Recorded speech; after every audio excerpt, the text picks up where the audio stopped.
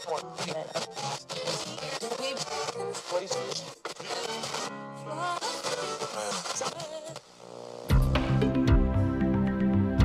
now for the Black Firehouse Podcast, the only Ghostbusters podcast that discusses props, costumes, sets, and special effects, with your hosts, Austin Young and Dan Harshman. What is that thing you're doing? It's technical. It's one of our little toys. The proton peg is not a toy. I guess it's right.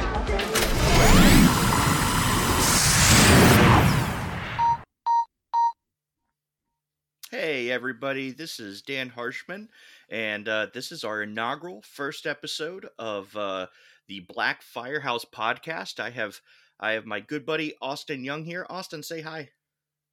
Hello. How are you today, bud?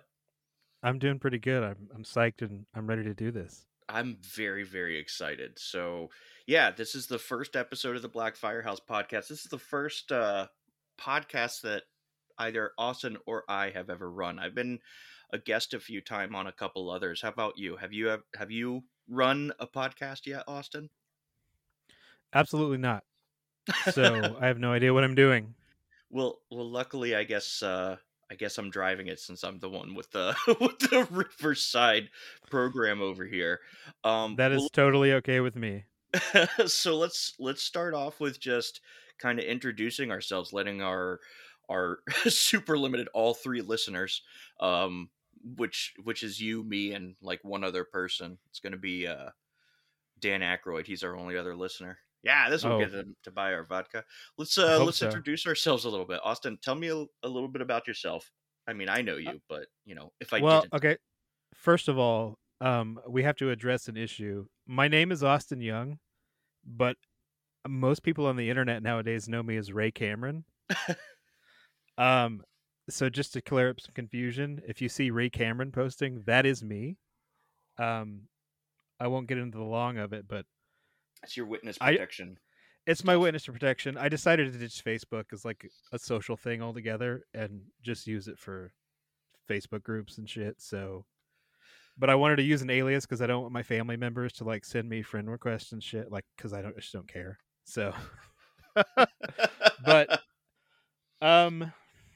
yeah, like I guess I'll start with like my history with Ghostbusters, which started like literally my earliest memory is I had to have been 2 or 3 years old, sitting on my grandma's floor in her living room, watching Ghostbusters on TV. I don't know if it was, a VHS tape or HBO or what, but the main thing I remember is the very end of the movie. When they're pulling Lewis out of the terror dog, and Lewis is like, "Oh, the superintendent's gonna be pissed," and I remember leaping to my feet and running into the kitchen where my mom and my grandma were like making dinner or whatever, and running in there and going, "The superintendent's gonna be pissed," and then running right back into the living room and finishing the movie. So that's where it started, and that's where it's like it hasn't ended ever since. I was a Ghostbuster my first Halloween that I dressed up, and I've pretty much been a Ghostbuster ever since. I think I was Batman for a couple of years one time. I think everybody was Batman at one point. I think I was Batman the year after I was a Ghostbuster. Yeah. But yeah, I mean, like everybody else, I grew up watching the movies, God, hundreds of thousands of times. And, I had all the toys, the tents, the sleeping bags, and right around, I want to say, I had a Star Wars phase. It's not really a phase. It was like a separate part of my fandom existence, but I kind of shifted over to Star Wars for a while and ended up starting a Star Wars fan club when I was like 13. And one of the people that joined that group was Charles Walker. If you remember Charles Walker, he went by Prop Fan. Yeah. since been banned, but whatever. We're not going to get into that. But he joined, and he was talking to me, and saying that he built these replica movie props and stuff. And like, I'd always liked to build stuff when I was a kid, and he told me that he did Star Wars props, but that he also did Ghostbusters stuff. And I was just like, oh my god, people build Ghostbusters props. And I immediately like got on the internet, and that's where I found Ghostbusters prop archive, Ghostbusters homepage, all that good stuff. A site about props ASAP.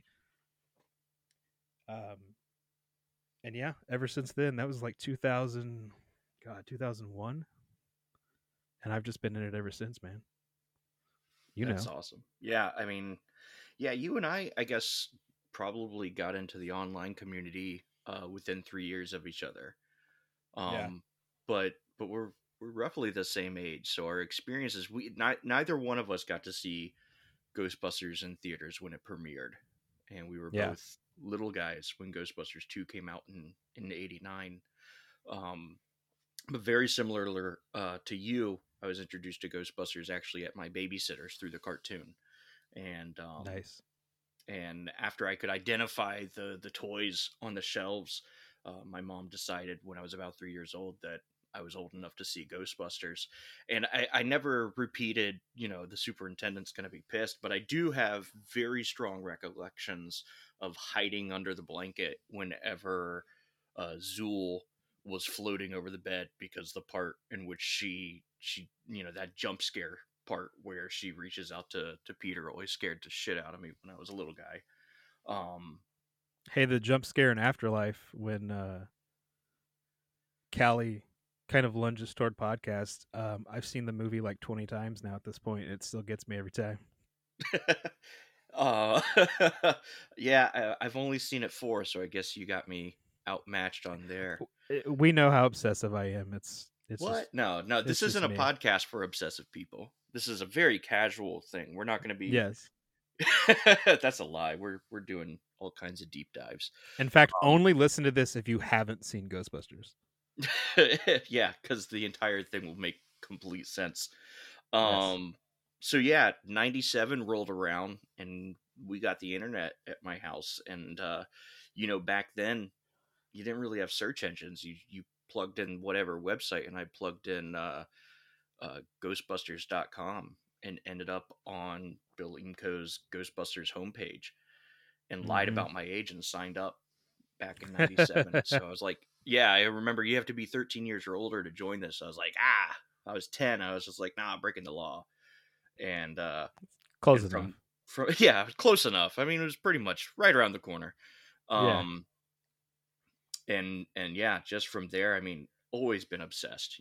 My favorite stuff was always Christmas. Of course, yeah, other geeky things, Star Wars, Lord of the Rings, Men in Black, all that's back there. But Ghostbusters has always been that primary love, and then getting into the online community, and that culminated actually for you and I in 2009 with the first PKE surge, Dragon Con. Yeah. You were part of the planning staff for the first 2 years, weren't you? That's what I'm told. I honestly don't remember. I remember. I remember being involved. I don't really remember what I did, other than I think I got like the T-shirts printed and that kind of stuff. You got T-shirts, you got pins printed. Yeah, you helped at the fan table. We had a lot of. You did Ghostbusters TV. Yes, that's true. Yeah. And that was a lot of fun. I loved Ghostbusters TV. That was a great project. Eventually, we're gonna bring it back. There were plans to bring it back this year, and pandemic and a new Ghostbusters movie coming out and all that stuff kind of sidetracked it again. Plans to bring it out this year, 3 years ago. See, that's the true Ghostbusters spirit. That start filming this spring, right? It's been greenlit. We're production number JQ73-2119, and yes, we will be rolling cameras in the spring. You're not going to believe this new equipment we've got. Oh, it's out of this world. And Let's see. So yeah, now I'm president of my own Ghostbusters franchise that became 501c3 this year. That was exciting, and running Spengler's 1984 Workbench, which is the official discussion group, I should say, for the Black Firehouse podcast. So I got those linked up today. So if you like the podcast, or if you like the forum and want to hear that more deep dive, attention to detail, kind of obsessive compulsive research of Ghostbuster stuff, definitely check out Spengler's 1984 Workbench on Facebook.com. Um, any other cool projects that you've been working on there, Austin, before we move on? All right, Always a that was million in the great. Thank planning you. No, no. stages. Planning stage. We'll tell you. You know what? Eh, That this is a perfect segue. We're gonna go into our next segment, because this is a podcast about Ghostbusters props, costumes, sets, and special effects. We're gonna go into another next segment here called our workbench segment. What we're working on. So we'll go ahead and get that going now. There's something very important I forgot to tell you. What? I collect spores, molds, and fungus.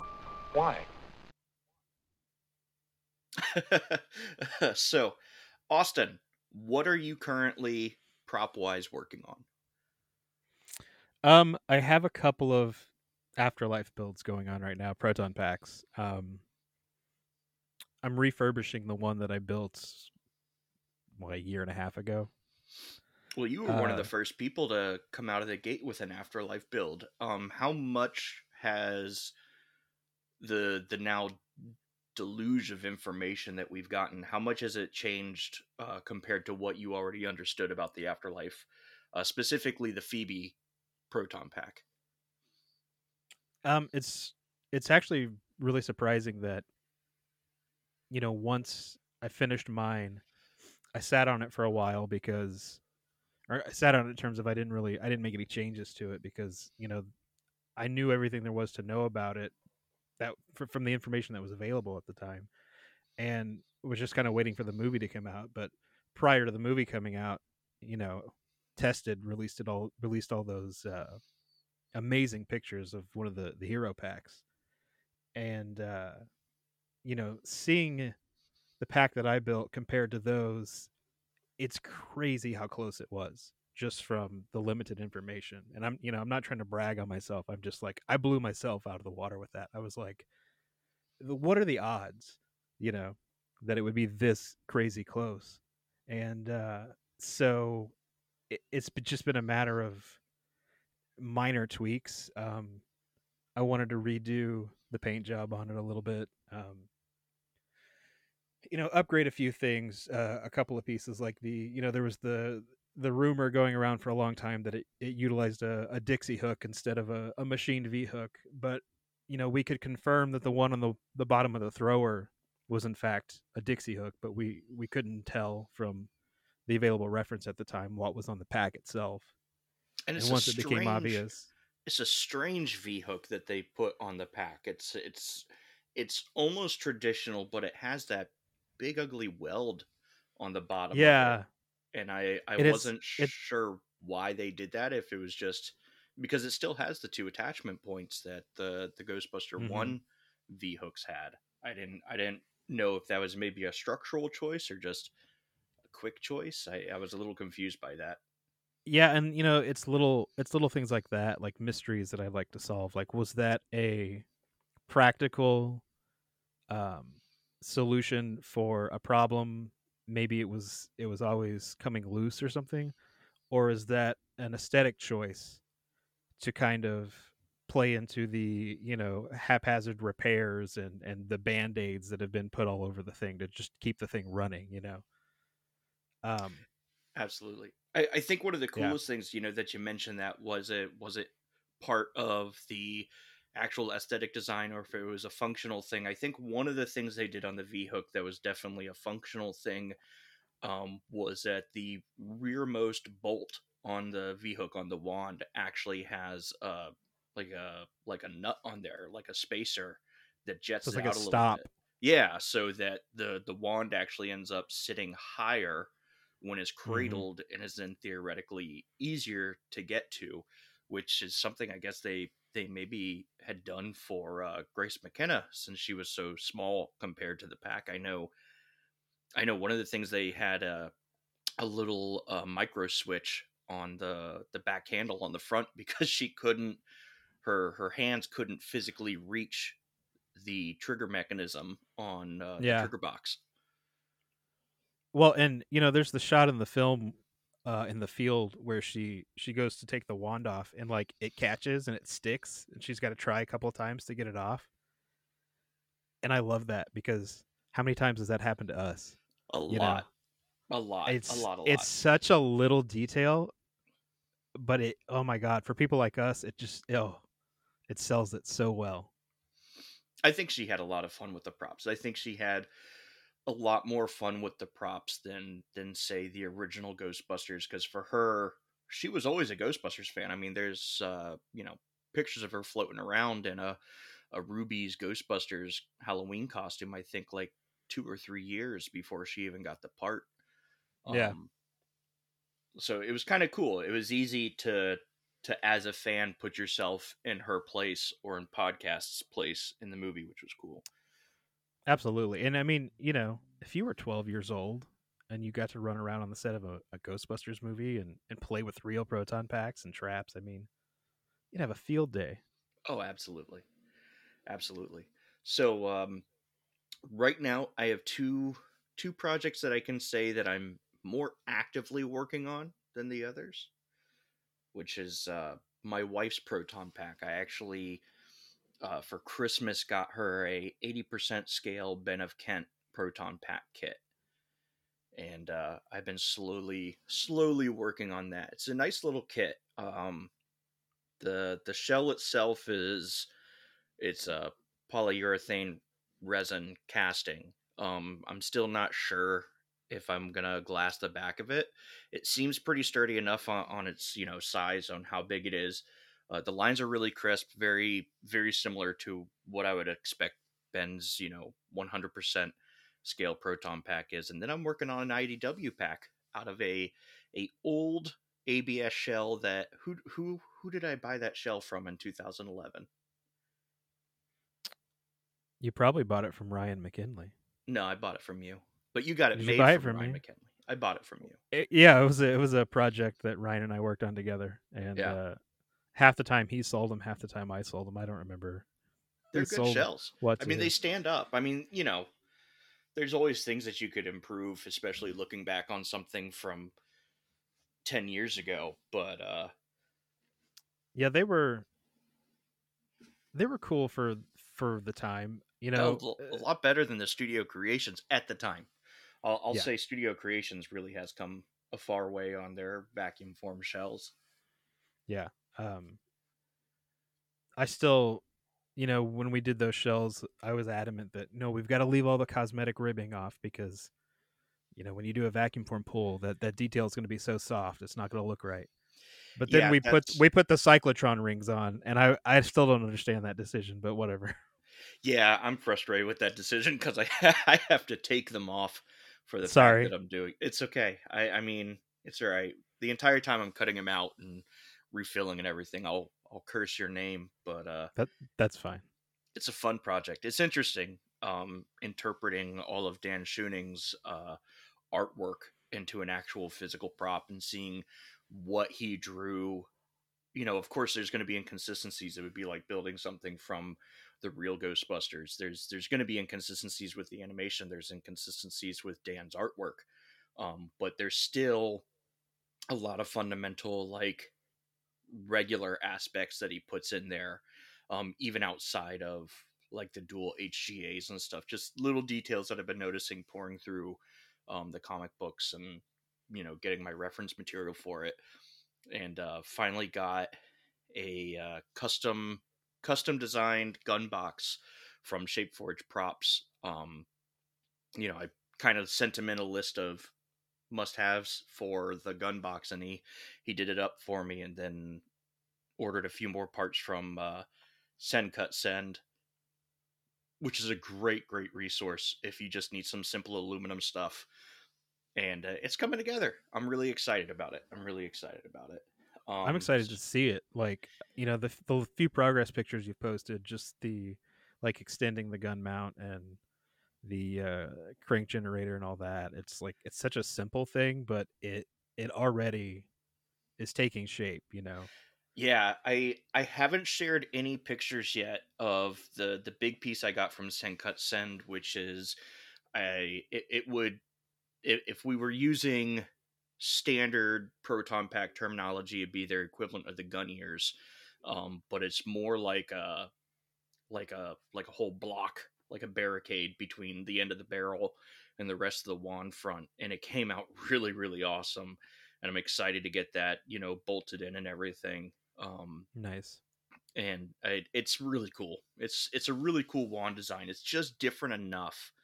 It's kind of like the Afterlife props. It's different enough that it makes it interesting and new and exciting to pour over, but it's familiar enough that, you're still getting your fanboy, oh, that's that part. Oh, cool. They still kept that, those kinds of aspects to it. So it's definitely been a fun project going on.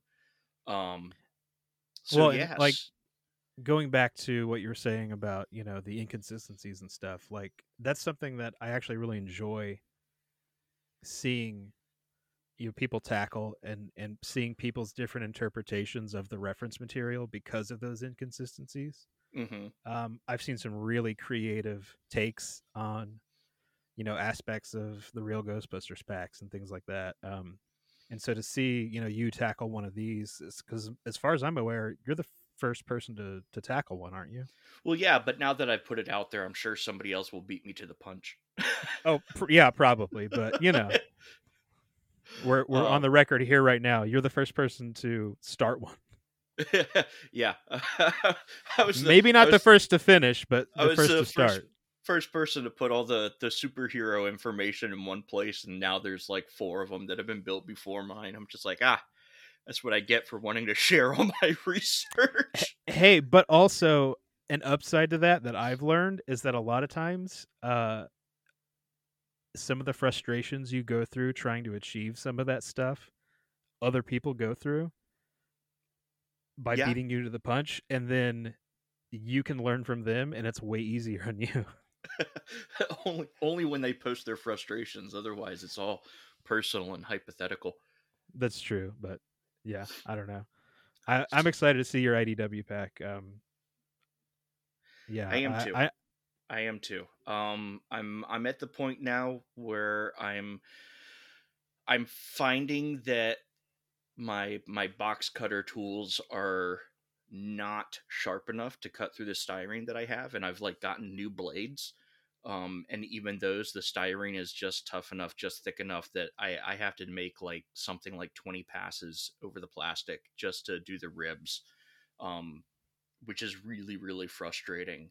But once that's done, it'll be all about, kind of putting him in place, clamping him down, taking a heat gun to him to warp him into the shape of the shell. I think the biggest thing I wish I could do with that shell is I wish I had a massive sand belt so that I could get the entire underside even. Because when you guys pulled yeah, them, when you pulled the bucks, they're just a little uneven everywhere. Now, luckily, because it's ABS with a fiberglass backing to it, there's still a lot of pliability. So like once it's attached to the motherboard and bolted in, you won't be able to notice. But working on it, man, that that hits my want for everything to be plumb, and it's yeah, not and doing it. unfortunately, that was also kind of the downside of wanting to do the shell as one pull rather than several chunks like most people had been doing at the time. Is we couldn't do it on our little homemade vacuum form machine, so we ended up having to have one of our local plastic supply places that does fabrication and things, undertake that whole thing. And there's a little bit of trial and error with them because they're used to pulling large pieces, but not necessarily pieces that are that deep or with that many different levels and of thickness and peaks and valleys and things. And so Mhm. we actually had to create some additional pieces for them when they pull them that not only is it pulling the plastic over the buck, but then we had to create some cutouts and some chunks that they could put on top of the pool while it was being, while the air is being sucked out to try and force that plastic down into some of those crevices and stuff. And it's not a perfect process, so a lot of them ended up just shallow of the what would be the cut line. Hmm. But it is what it is, and I at the mean, time it worked. I mean, yeah, it's one of those. Um, looking back at something like that, you got to remember, man. Would you guys make the original Bucks in, was it 2010 or 2009? Oh, it was like 2006, I Jeez, think. I mean, 2000. Because But even if you built them in 2006, coming up into 2011, they were still the best vacuum form shells available at the time. yeah, I mean, and we just did them for ourselves to start with. A group of us were like, "Hey, we want to build proton packs," and we looked at the materials, and we didn't want to do them out of wood, and there wasn't really anybody doing quality fiberglass shells at the time, that I recall. I mean, certainly not on any kind of regular offering. I And think fiberglass shells didn't really start becoming a thing until 2008, 2009. yeah, so yeah, we just decided, okay, well, let's build a buck and we'll vacuum form them, and our naive thought process was, well, they'll be lighter. And really, once you fiberglass it and reinforce it and get all the shit on it, it's damn near just as heavy as a It's the fiberglass same. shell. Yeah, I think the only successful, hey, this proton pack is lighter, is that really, really fantastic foam pack, the tutorial that went on YouTube recently, where the pack is something like 4 pounds, which is just incredible to me. Yeah, or even like Thingergy that did the foam packs for Afterlife. I think they said those packs weigh like 8 pounds. That's awesome. I want a Oh, foam pack. I want one too. That's one of the thousands of projects on the never-ending to-do list. Is like, I Oh want to yeah. build one of those foam packs. Well, that'll be the great part about this segment. So I'm only going to talk about 2 projects that are on my workbench. I'm going to ignore the other ones that are also there. That way, Yeah, it'll seem like I have more projects when they're all just sitting there gathering yeah. cobwebs while I wait for the weather to change or wait for parts to come in. Um, it's definitely interesting. So yeah, let's. What are we talking about tonight? I believe we're talking about uniforms. At least Ghostbusters 1 uniforms. I'm Yeah, sure we're we'll gonna at tackle least GB2 at do. some point. We'll get there. So we're doing Ghostbusters 1 uniforms, and let's go ahead and get into that. It's just occurred to me we really haven't had a completely successful test of this equipment. I blame myself. So do I. Well, no sense worrying about it now. Let's get ready. Switch me on.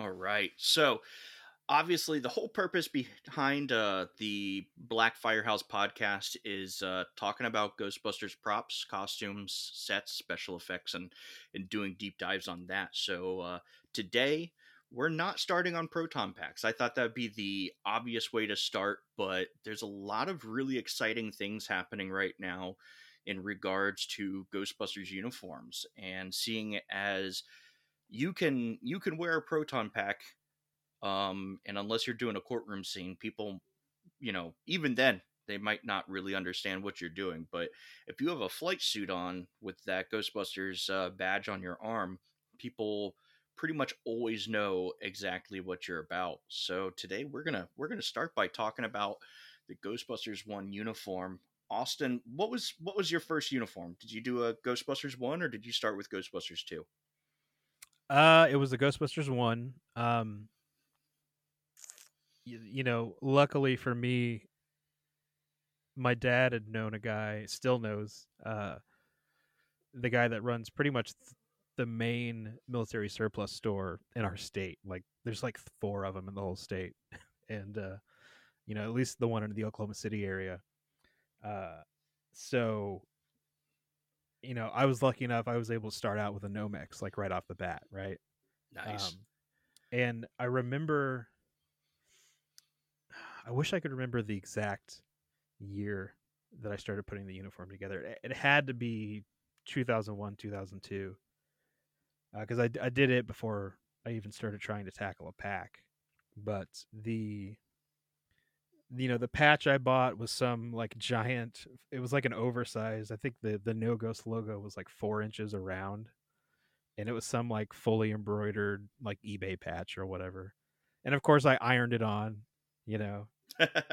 And the name tag and the elbow pads I'd actually bought from. There was a guy back in the day that went by Dr. Stance.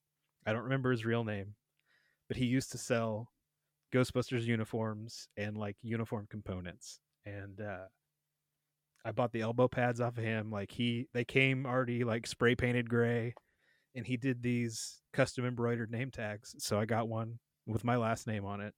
The font is totally wrong. The material is totally wrong, but at the time it was awesome. And I loved it. And I still have the uniform. I still have the patch. I think I tore the logo patch off and tossed it in the garbage. But I still, in fact, I even still have the elbow pads. I still use them like to this day, which is crazy. They've held up that long. Oh wow. Yeah. My first flight suit was, well, not counting the children's costumes. If you go Well, beyond yeah, that, yeah, yeah. my grandmother sewed my first jumpsuit together when I was a little guy. And I still have that. Like I still have that jumpsuit that she put together for me. Yeah, I have the little licensed Ghostbusters 2 jumpsuit. Awesome. I still have a great. that, and I ripped the knees out of it when I tried to put it back on when I was like 8. Yeah, 8, or do you mean like 28? Oh well, no, like 20. My first arm patch was the sci-fi-patch.com No Ghost logo with that just atrocious face and like The black super border. heavy black border, and it was way too Yeah. small, so it looked tiny on your arm. And I didn't even have a name tape. I think at one point I printed out a name tape, like I found a Ghostbusters font online and printed it out and put like tape and put it on my chest, and it looked great in photos, but up close it was just like, man, this is hot garbage. um, I used to force my little cousin to dress up as a Ghostbuster with me, and that's what I did for his name tape. Is I printed one out and just like scotch taped it or packing taped it to the spare flight suit that I had. so where should we start? Jumpsuits or patches? Let's start with patches. You want to start with Let's patches? let's save the uniforms for the last. Who makes the best patches right now? Your opinion. Go. It's so the problem is it's so relative depending on the individual and what you're specifically looking for. But talking with you and doing the research and stuff, as far as a GB1 patch goes, it's got to be the Todd Cook. Absolutely. And just in terms of the overall design and the materials, construction, but even like the size, at least the size compared to a screen used stance patch. So I had a really interesting conversation with Todd Cook. The guy really knows Ghostbuster patches. And he put a lot of interesting kind of thoughts into my head and things that he talked about. And one of the things you had brought up is it depends on who you're looking at. And one of the interesting things that he had mentioned to me is that these weren't hand done patches. They were machine done, but they were done in 1983, so the machines were still limited, so they end up having kind of a handmade quality to them, but they were still machine processed. And part of his evidence for that is the thumb on the No Ghost logo. You know, the aberration that, Mm-hmm. you know, the detail nuts are really all about, which is where it looks like they started to embroider the thumb and then got halfway through it and said, "Nah, this is ridiculous." And Yeah. then there's the actual back material, which again has gone through a few evolutions, in which at one point it was thought that it was felt, but it's more of a kind of a fuzzy moleskin. And Yeah. apparently it's a fairly hard material to track down. But Todd was Mm-hmm. bringing me through it to the point that he actually is currently postulating that um, the Ghostbusters 2, the brownstone scene, the arm badges that are on the Ghostbusters 2 uniforms are actually ripped off of the Ghostbusters 1 uniforms, which is why the Venkman uniform didn't have the same no ghost patch on there anymore, or why it was moved, because they actually removed it off of one of the Ghostbusters 1 jumpsuits to use it in Ghostbusters 2, which, man, the more I looked at his designs and looking at screen grabs, I'm seeing it. And the more that I'm looking at the overall design work, I think it's the Calgary Ghostbusters who are offering the character variations. And Yeah. looking at them and talking with Todd, I'm wondering, are we actually seeing different patches, or are we seeing the same patch that we can only get certain angles on? And because we're looking at it at different angles, we're seeing what we're believing to be different characteristics, but in reality all the arm badges are actually the same. Now, one of the things I would definitely recommend for our listeners there, um, when we're referencing things here, we're really looking a lot at. I'm going to give a shout out here to the Ghostbusters reference library on Facebook, which is run by a really awesome guy named Stuart Thompson. He has basically scoured the internet and picked off every single piece of Ghostbusters reference material that is available and has put it together in literally thousands of photos, all organized into different albums. And so today we're mostly looking at the Ghostbusters uniform album. He started this project in, I would say, spring of 2021, and it's an incredible resource for our I listeners love there. it. I do I'm too. I'm on it multiple times a day, like every day, Constantly. constantly.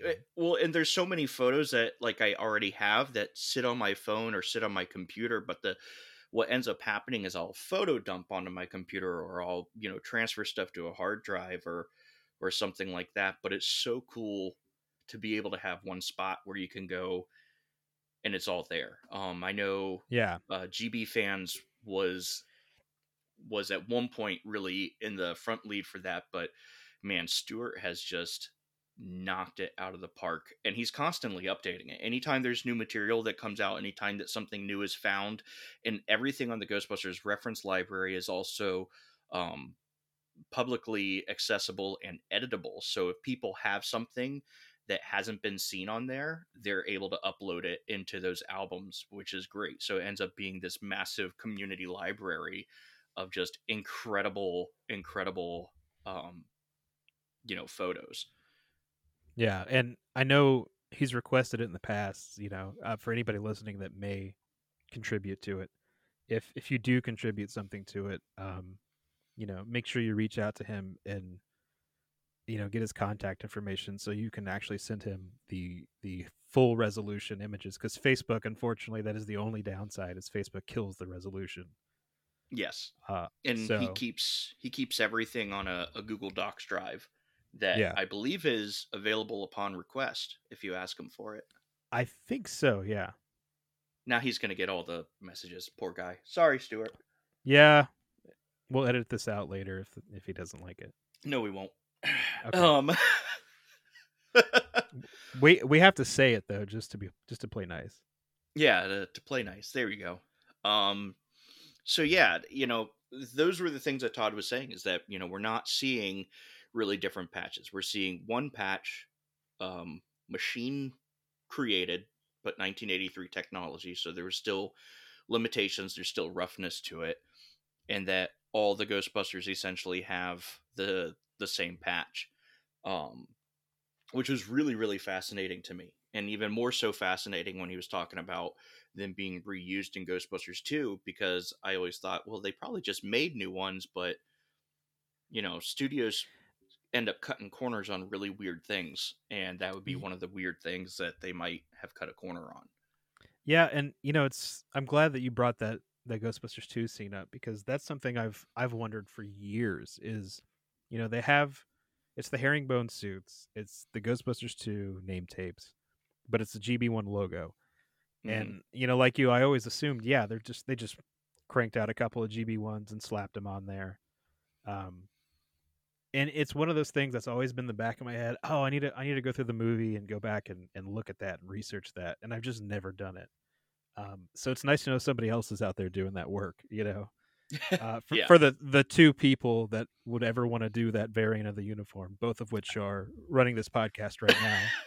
Already planned on doing that. I think you and I did Nomex versions of the epilogue suits in like 2010, in which we Yeah, had Ghostbusters 2 name tapes and Ghostbusters 1 logos, and 100% of people did not even notice, much yeah. less give a shit, except for you and I are like, oh yeah, it's my epilogue suit.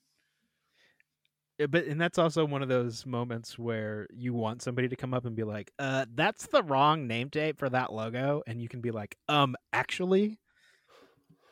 I tell you, um, during Dragon Con last year, I did a jumpsuit based off of Bill Murray's Scream Awards acceptance speech, and he had two Yes. Katara 8 no ghost logos on either shoulder, and with a Ghostbusters 2 style name tape, and the hazard vest and everything. And I did that. I did that suit. And I even found the exact same elbow pads that he used. I found them on Amazon. They were still available, and put that suit together. And like two people understood, and it was AJ Quick and Craig Goldberg, of Yes Has Some podcast and GB fans, respectively. And even though it was only two people that got it, it totally filled my heart with such incredible joy when I think Craig or AJ came up to me during the awards dinner, and they're like, "Hey, I just got what you're doing right now." I was just like, "Yes, thank you." Dude, when you texted me, hey, guess what I'm doing? And then you just sent me that picture of Bill Murray. I was like, oh, fuck yes. Like, that is that uh, crazy, esoteric, just strange shit that I love. That, It's like, the Ted and Annette Fleming cosplay. yes, yes, yes, yes. I love that. And yeah, being able to be like meticulously accurate with the elbow pads and the patches and everything just warms my heart, dude. And For finding the same kind of belt yeah, that he was using, because it's not a pistol belt. It's just a airline class seatbelt material belt that he's rocking. And then like the fact that I was able pouring over screen captures from the Scream Awards to figure out my Bill Murray jumpsuit. and the best part is that's probably not the weirdest thing you've done for a Ghostbusters prop. No, probably not. Probably not, but we'll W- get into that. So Todd Cook, yeah, definitely top of the line. If you are able to get one of his V3 and patches. I mean, like, so talking with Todd about it, he says that the material, the base material, the background material on it is relatively hard to find. And I'm going to take his word on it, because I mean, he brought me to school about the No Ghost logo. He says he can't find anymore. So if you are able to get one of the V3 patches, definitely cherish it. Because apparently it's not going to be widely released. However, his other patches are great. He did two other versions. It's all coming out of the same designs, but his V2 patch, it doesn't have the thumb aberration, and it uses a felt material, instead of the moleskin material, and it's still just a fantastic patch. I mean, it's just Yeah. phenomenal. I mean, one of the biggest things that a lot of the people get wrong on their screen accurate patches is the prohibition sign. Hmm. And it's a byproduct of what current embroidery machines do. So they don't really expect you to want that big, ugly, bubbly 80s Yeah. look. So it ends up either being 100% embroidered, or you end up with weird like lines and stuff through them.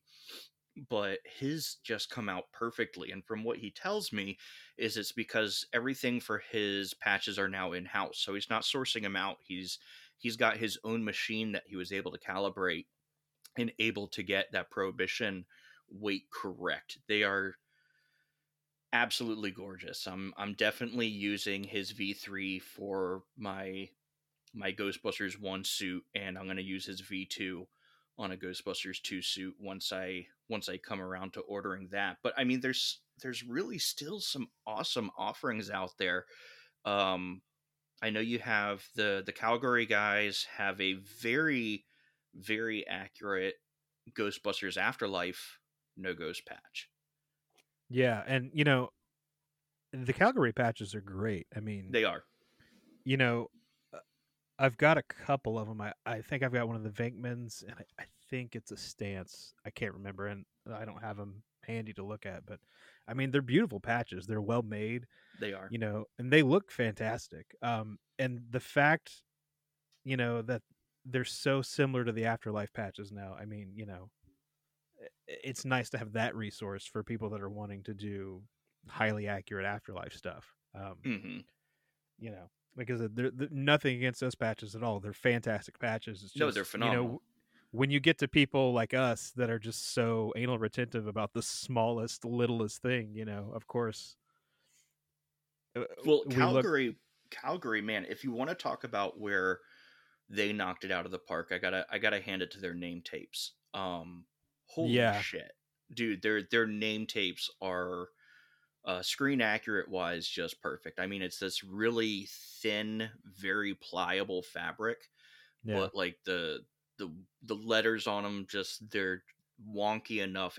They just come out great, and but still, if you're looking for something that's not necessarily giving into that screen wonk, um Hmm. GB fans 100%. Absolutely. Well, and It yeah, and Yeah, that's something else, that eh, there's varying levels of, accuracy, and I'm air quoting right, here. Uh, some people want an idealized accurate, right?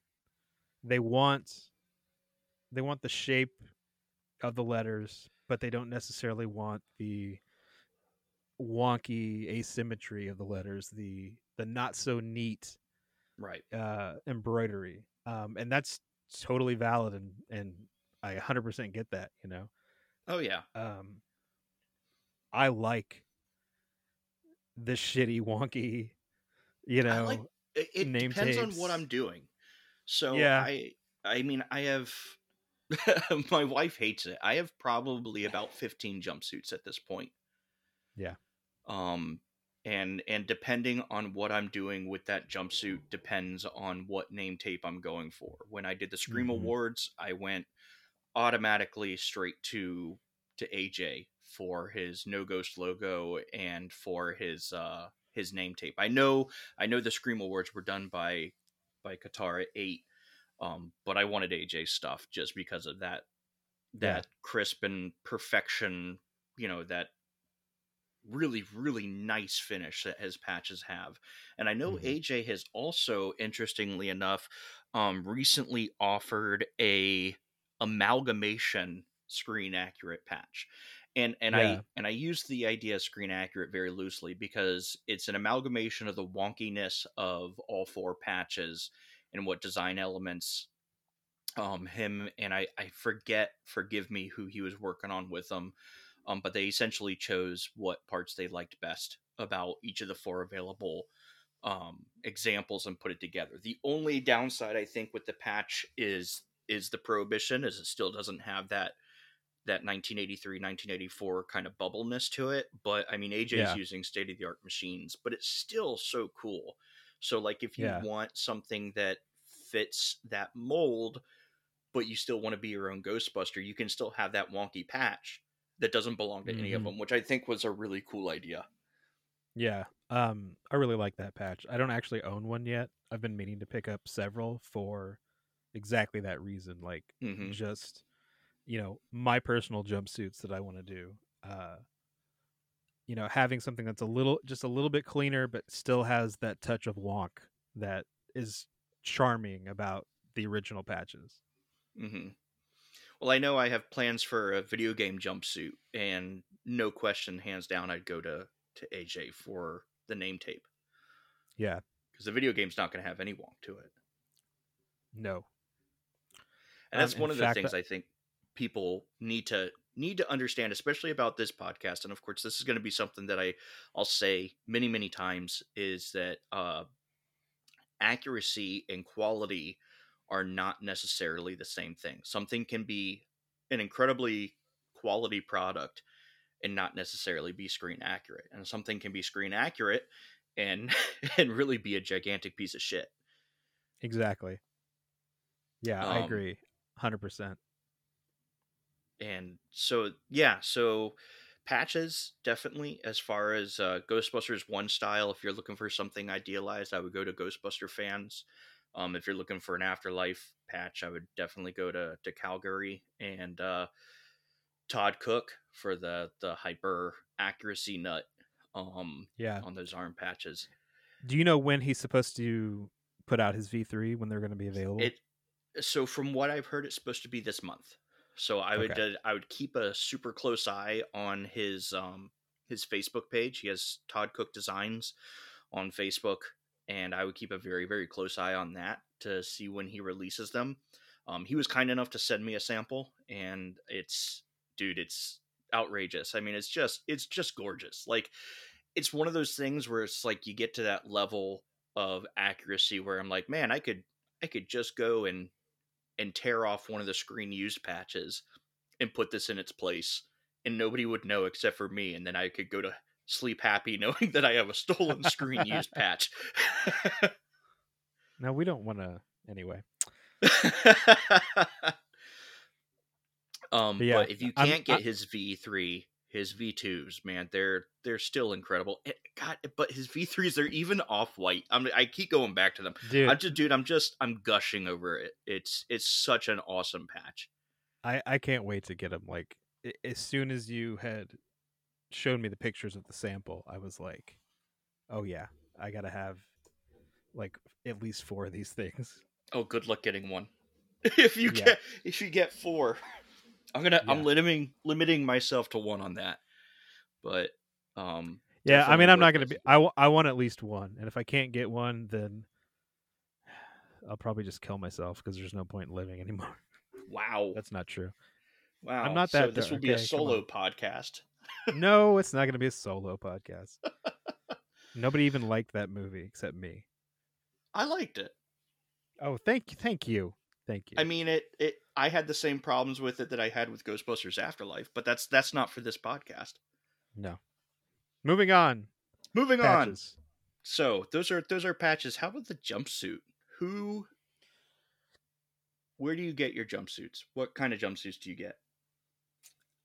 Oh well, like I said previously, my dad's really good friends with the guy that runs the local surplus store, and so I usually just. I mean, I've always used Nomex suits. Um, I can't think. I think the only time I've ever used anything else was when I did a GB2 charcoal. I did the true spec and stripped it and redyed it. But even my first attempt at a Ghostbusters 2 charcoal suit, I used a Nomex olive drab suit and dyed the shit out of it. I It mean, I didn't had to take dye. any of that dye. It did. That's the thing. How? I don't know. I've never been able to replicate it. I still have that suit somewhere. I'll have to pull it out and take some pictures of it.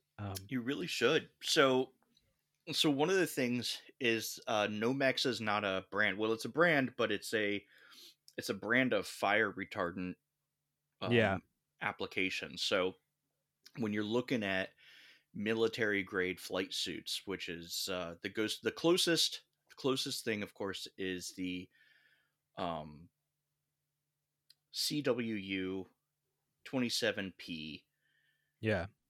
coveralls, which is the standard military issue flight suit, and 100% none of the films used them. No.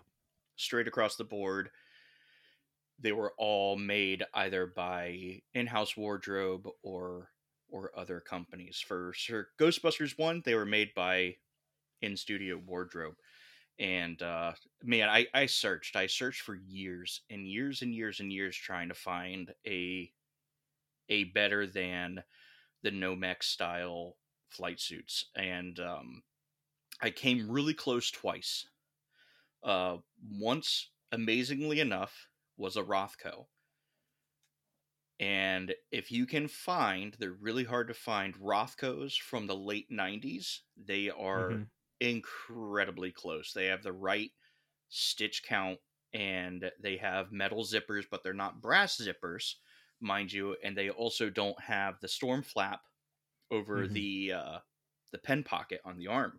So they're closer than any other jumpsuits, but they used to be really really excellent. And then I guess they changed manufacturers sometime in the early knots, and now they are garbage. I mean, just Yeah. they have that weird yellow tinge to the dye lots now. Plastic Hmm. zippers, the breast pockets hang out by your navel for some reason. They're not good choices. And for like our bigger listeners or people who are just getting into it, because the Nomex only go up to 52 long. Yeah. Um, Which if you're, though even those are really hard to get a hold of, especially now since they they are. stopped using the one piece and they've gone over to two piece. hmm So if you need something bigger, go with True Spec. True Spec definitely has the larger sizes. The only downside now with True Spec is that they don't have any of the lower pockets.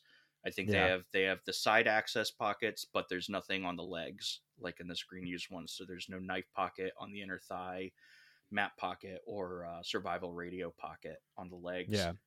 Um, but Which then I know that's a genuine that is a version of a genuine military suit because I've got several navy ones and olive drab ones that lack all of those pockets too. In fact, the navy ones are Flight Suits Limited or Gibson and Barnes, and I think the olive drab ones are probably Carter Industries.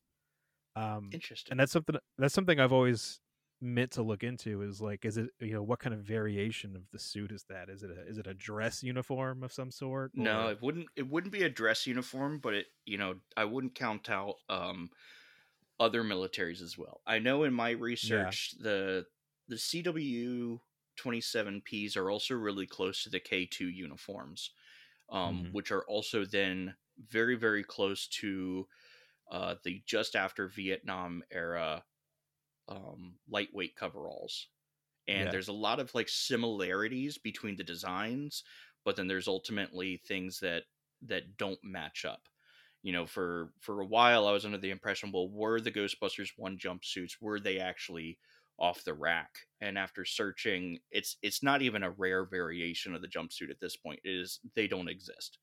They Yeah, never existed. there's too many things. I mean, I've done that research too. I've gone back and looked at, vintage flight suits from all eras, and there's just nothing that comes close to matching. Well, then there's the big thing, which is they were two-tone, which the military Yes. is not going to do that. Yeah. And that's such a weird thing about those uniforms. Well, what's weird is the capturing of it. So, dyed or undyed, Austin? Not dyed. Not dyed. I Not would dyed. agree. Now, I now, now, I don't believe these suits, once completed and sewn together, were then dyed. Okay. I will. Yeah, I think that's a fair assessment. I don't think before they were sewn together they were dyed. I think it is two different dye lots, Yeah. but I think it's specifically two fabrics that came in those particular shades of khaki. One being very, very khaki, and you can look at again Ghostbusters reference library there, Mm-hmm. looking at the Spangler jumpsuit, and then also the Stance and Venkman jumpsuits. These are the screen used uniforms. These are the hero uniforms. Um, so how about why do people think they're gray? Why do people think they're overdyed gray? I mean, I don't know if I want to get into this. I, there's an individual. I'm Well, not going to name there's names. not even no even getting away from that. Yeah. Everybody seems to hang on to the Casey Kasem throwaway line. Yeah. The boys in gray, when he says the boys in grace in his very thick accent. And yeah, it does sound like the boys in gray. But one of the interesting things is that line was recorded with Casey Kasem not having seen the movie, and was done, I think, a month before the movie actually hit theaters. Okay. Um, I don't know. Did you think he said the boys in gray? This is one area where I'm not going to fight you, but I don't necessarily agree. Okay. I don't hear that at all. I hear the boys in gray. Um, I hear boys in grace. It's gonna be that what is it from Who Framed Roger Rabbit? What is Daffy Duck and Donald Duck actually saying to each other? oh yeah. No, even discounting that line, just the fact. I mean, they look gray in the movie. They absolutely look gray in many of the Parts of it. scenes. But that's also gray is such a relative term. Like, there's so many shades of brown and khaki. Like, they all contain some sort of gray in them, and I don't believe for a second the intended color was gray. I don't believe that they were supposed to be represented as gray in the movie. I think that's just a byproduct of the film stock and the lighting, and the fact that khaki can absolutely look gray in the right kind of lighting. Well, it could take on so many shades. I mean, you light them with green, it's going to look green. Yeah, and I mean, if you want to get into the real nerdy head canon kind of shit, like, in my mind, if you are logically thinking of it like in universe terms, I would they're not getting their uniforms custom fabricated. They're going and buying military surplus. As far as I'm You don't aware, think Janine was in the basement with the containment unit in a big uh, tub of hot water dyeing no, dyeing suits gray? no. I mean, I know that there have been some actual gray flight suits, and I believe there's some Vietnam era ones, aren't there? No, it's olive drab. They're Is olive it? drab that have faded out. Yeah, I've seen those Okay. before, and they do. They end up looking very very gray-ish, but it's olive drab that has faded out considerably. Well, I mean, and that makes sense. I mean, I don't know how many times I've gone on eBay looking up flight suits, and I see olive drab listings, but I mean, like, well, that looks gray in that picture. That looks gray. That looks gray. Um, but even going back to that, like, let's say they're using off the rack military stuff, like in the universe canon. They're, why would they?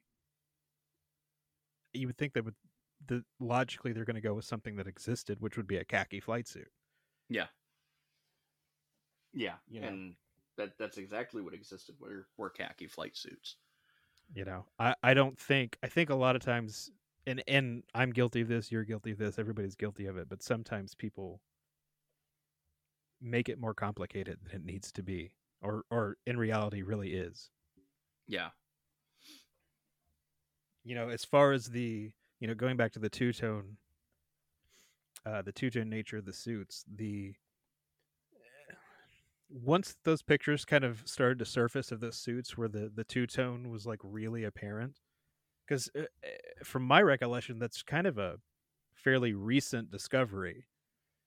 Um, within the last It's decade? last 5 years. I think it really came to light when the Venkman jumpsuit went up on the auction block, and it was interesting because now though you can go back and look at screenshots and what would have been interpreted as maybe shadows at the time. You can Oh see, yeah, yeah, even in the that's film, they were two tone. it, and that's such a crazy like thing that stuff has been staring us in the face for years, and we've just never realized it. But going back to when those pictures came out and it became apparent, okay, these are two tone, and it's a drastic difference in color. There's no way that these panels faded and aged differently than these panels. I mean, there could be a little bit of that, but not to the degree that they are now. And which tells me it's intentional. They were Yeah, intentionally structured to be two tone this way. I don't believe the intention is for them to be two tone. My theory is that they located the ripstop fabric, they got sent however many bolts of fabric, and there's two different shades, and you know they made it work. They knew if they intentionally piece these suits together in a two tone fashion, it's probably not going to get picked up on camera. But even the two tone, it's not consistent with every suit. There's a couple of suits where I can't remember off the top of my head, but one of the arms is very clearly the khaki fabric, whereas on some of the other suits, it's the gray fabric, or vice versa, something like that. right. So yeah, I think it just boils down to it's just two different batches of fabric with two different dye baths. Like I would tend to agree with you. I'm looking again at these photos, and there's some shots of a Venkman jumpsuit, and one of the Venkman jumpsuits, it all looks straight khaki, and then there's other shots. I'm not sure if it's the same jumpsuit or if it's a different one. Um, yeah, I mean, the actors obviously had multiple jumpsuits. yeah, And then, of course, you had brought up an interesting theory about the overdye, which is stunt actors. mm-hmm. In which did the stunt actors have off the shelf uniforms? And unfortunately, then that becomes an item of trying to locate good screen reference of when it is definitely a stunt actor Yeah. wearing a suit. And I've gone through some of my pictures the other day that I had of their publicity stills, but they are publicity stills of the scene right when the ground breaks open and they fall in, and it's right before they've fallen in, and it's the stunt actors with the stunt foam packs, and yeah, I don't have anything of any high enough quality to be able to determine anything. They look like scans out of an old magazine or something. Like they're really grainy and pretty small. Hmm. Um, I haven't done a deep dive looking for higher resolution versions of those pictures yet, but it's on the list of things to do eventually. I know one of the best photos I would say is probably with Harold Ramis standing next to his stunt double, and the Yeah, suit is relatively darker than yeah, what Harold Ramis is wearing, and they're both in equal light. And I can't see really clear enough to make the judgment call, yeah, but from what I can see, I'm not seeing the side access pockets, and I'm not seeing the same hallmarks on the cuffs. So one of the big things that definitely indicates that they're not off the shelf is those side access pockets. Those are not really on the 27P jumpsuits. They don't have side access pockets. They don't have side pockets. And then the cuffs themselves actually link very flush with yeah, the end of the cuff. You have that cuff adjustment, whereas the ones in the movie are actually about half an inch to an inch off of the cuff. yeah, And looking at this, unfortunately too blurry to really tell, yeah. um but I know his stunt double, the cuff is hemmed right there, which I mean that could be it. That the stunt ones could be those off the shelf suits. That's definitely a possibility. Yeah, but then it goes back to our discussion, earlier. We've never found off the rack suits that match. Uh, Right. so it's a weird thing. Like, and if you look at that same photo, like Tom Morga's belt is considerably lighter than Harold Ramis's. You know, Now, unless of course the stunt doubles, we would need more information. But if they are off the rack, then they wouldn't necessarily be ripstop like the actors. yeah, and see And that's and this is all going under the assumption that as far as budget goes, they're going to budget for your principal actors to have custom garments made, right, but not for the stunts. You know, things are different now, obviously, like with Afterlife. Like all of those flight suits are fabricated. Stunt actors, stand-ins, yeah, heroes. But in '84, on the shoestring budget they had, I don't see them fabricating custom suits for stunt actors, but who knows? they might have. Yeah, it's very definitely difficult to tell with what reference we have available to us. And whereas hero suits have come to light and have hit the market, and we've been able to document, we don't have any confirmed stunt suits that have hit the market, which And is unfortunate. if the stunt suits, let's say they were off the rack or something, or I mean, even if they were custom made, potentially, the stunt suits may have had the patches ripped off and gone back into uh, wardrobe rental or something like that, and they've disappeared, and who the hell knows where they are at this point. Yeah. So that's our deep dive on Ghostbusters One. Who have you gotten a chance to check out the Magnoli Ghostbusters One jumpsuits? Um, I haven't seen one in person yet. I've seen lots of pictures. They're Um, nice. yeah. I want to get one. I have plans to get at least two, maybe three of the GB1 suits at some point. I definitely want one of the GB2 herringbones, one of the GB2 charcoal, but I definitely want one of those ripstop suits. They're nice. They fit. So I got one. I got one, and I sent in my custom measurements. And even with my custom measurements, it did come in maybe half a size to a size smaller, which is Mhm. okay. I need encouragement to lose some weight, but definitely something for people to plan on if they're buying one of them. Um, has really spot on brass zippers. The fabric sits great, and one of the things I love about it is when I was looking at it and taking photos of it or putting it in different places. 'Cause I had it hanging on a door frame for the longest time, just admiring it. Is Yeah. it accurately will change color from being very much khaki to very gray, and that, that I got to tell you, that Yeah. pleased me to the core to kind of see that in person. The patches it comes with are not great. Yeah. Um, Anybody that is spending that much money on a custom flight suit, I would definitely not have the patches already sewn on. Um, I would definitely go to other vendors for the name tapes and the arm badge. But the flight suit itself, it's quality made, has side pockets, not side access, which is also accurate to the movie, Yeah. um, which is really cool. uh, has all the appropriate pockets, the knife pocket, no weather flap on the pen pocket on the arm. The Hmm. breast pockets are at the right height. It's they did a great job. I'll hand Yeah. it to them. I'll also say buyer beware. I know a lot of people have also had problems with Magnoli, um, whether it be the sizing just being completely wrong. I heard one guy the suit came sewn inside out, which is crazy. Yeah.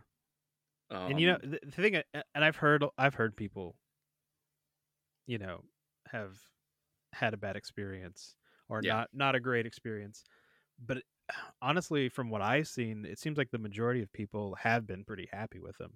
Minor Yeah, things aside.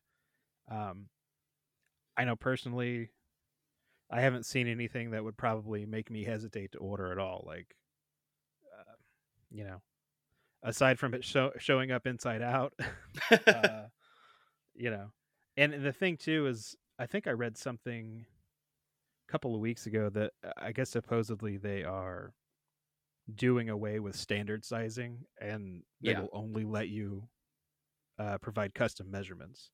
That's Which that's my understanding as well. Which I would, it, if you are providing custom measurements, I would maybe add an inch or two to those custom yeah, measurements. and I think some issue may be, and I don't know this for sure, but like people are saying it's too small. Well, you have to. Most people wear these on top of clothes, Yeah, so you need to definitely accommodate for your clothing, and then add some buffer there because you know uh, if it's better to be too big than too small.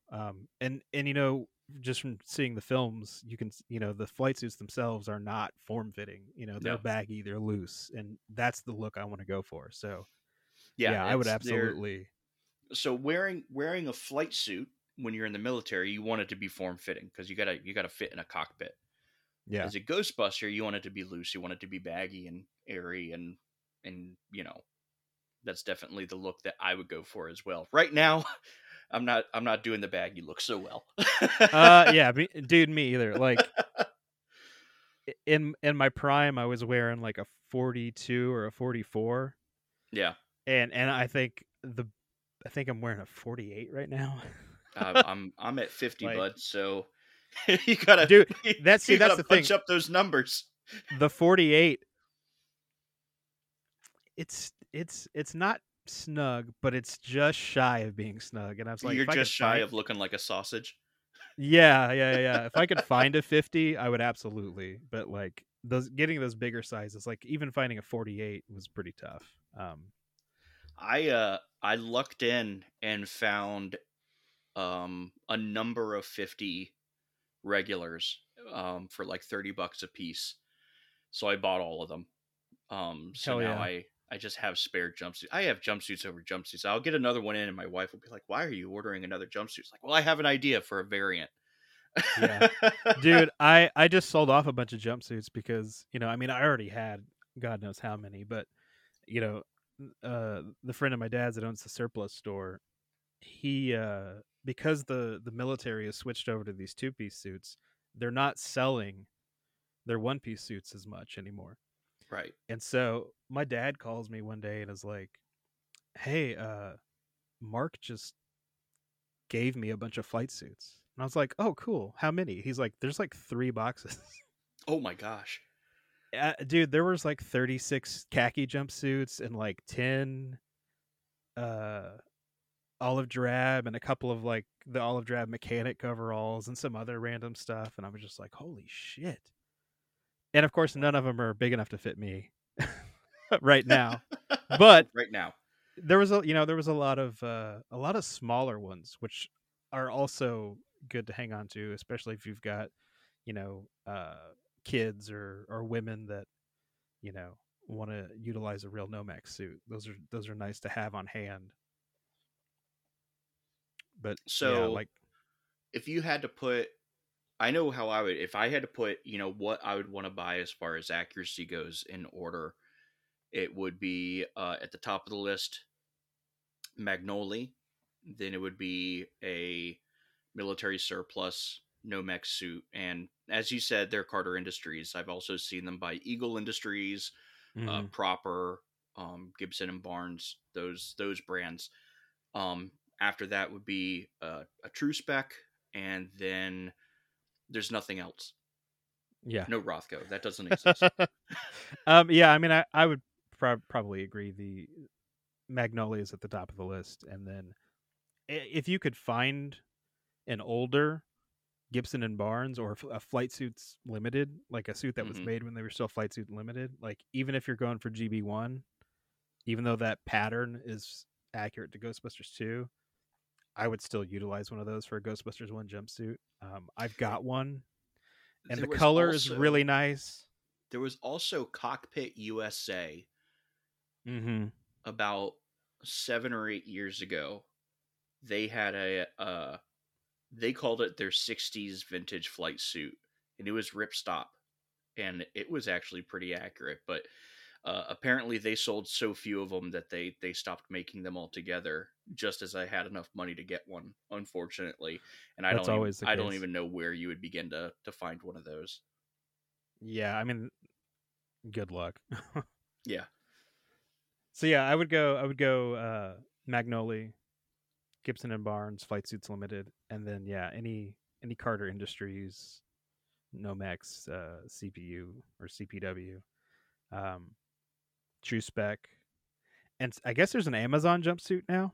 There's some kind of jumpsuit that people have been buying on Amazon that looks okay. I think it's better than a Rothko for sure. is it Fox Industries? Is Fox Industries getting into the jumpsuit business now? I don't remember. I can't remember. Somebody had made a post on the Spengler group probably a month or so ago, kind of doing a comparison. And I was unaware that that was even a thing. Like An I option? was Yeah. surprised. Yeah. Well, it gets to And be from what that thing is like I stopped looking at anything less than a military surplus just because they're going to all be virtually the same and they're all going to virtually be precisely where you need them to be. I'm happy to get yeah, um 4 jumpsuits from Magnoli.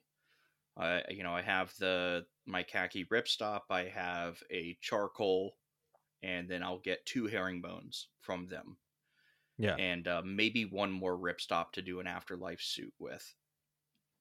yeah, But for all the other stuff, all the experimenting and all the more, I would say, fun jumpsuits, the whatever jumpsuits, the franchise branded jumpsuit, I'm just going to default over to Nomex because the consistency is there. I always know what product I'm going to get, and while brand new, they're going to run in the realm of $100 to $200. Used, you can get them for like 30 or $40, which is the same cost as a True Spec or a Rothko, but the yeah. quality's higher. You just have to do a little bit of eBay hunting, and it's not that bad.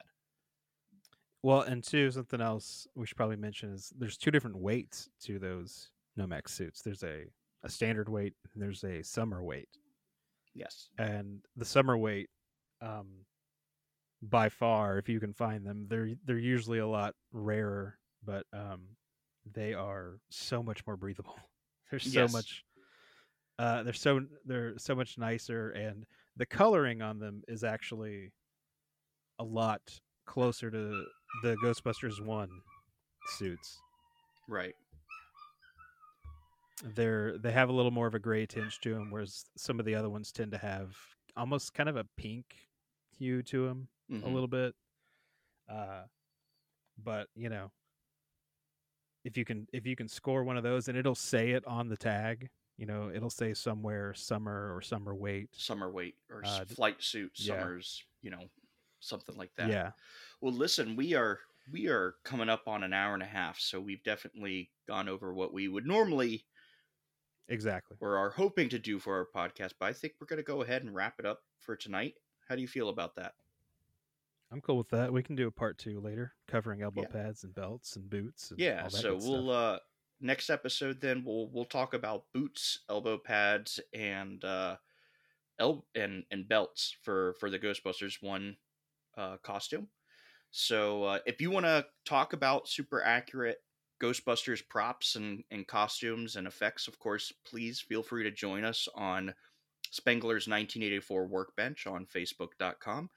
Give us a like on Instagram, Black Firehouse Podcast. You can also find Black Firehouse Podcast on Facebook. And thank you so much for listening to our first episode. We hope you enjoyed it. We had a lot of fun recording it. You have a lot of fun there, Austin, buddy? Absolutely. I could do Awesome. this for hours, dude. Well, we're gonna do it only for an hour and a half, as to not get too repetitive. So this is Dan Harshman for Black Firehouse Podcast and Austin. Austin Young, Ray There you Cameron on Facebook if you really want to get into it. go. Thank you so much for listening, guys. Have a great Thanks day. everybody. As a duly designated representative of the city, I order you to cease any and all supernatural activity and return forthwith to your place of origin or to the nearest convenient parallel dimension. Okay, so I'll see you later, huh? I'll give you a call. 2 in the box! Ready to go. Will you be fast? Navy slow. You do? You have? Well, that wasn't such a chore now, was it? Oh, nice shooting, Tex.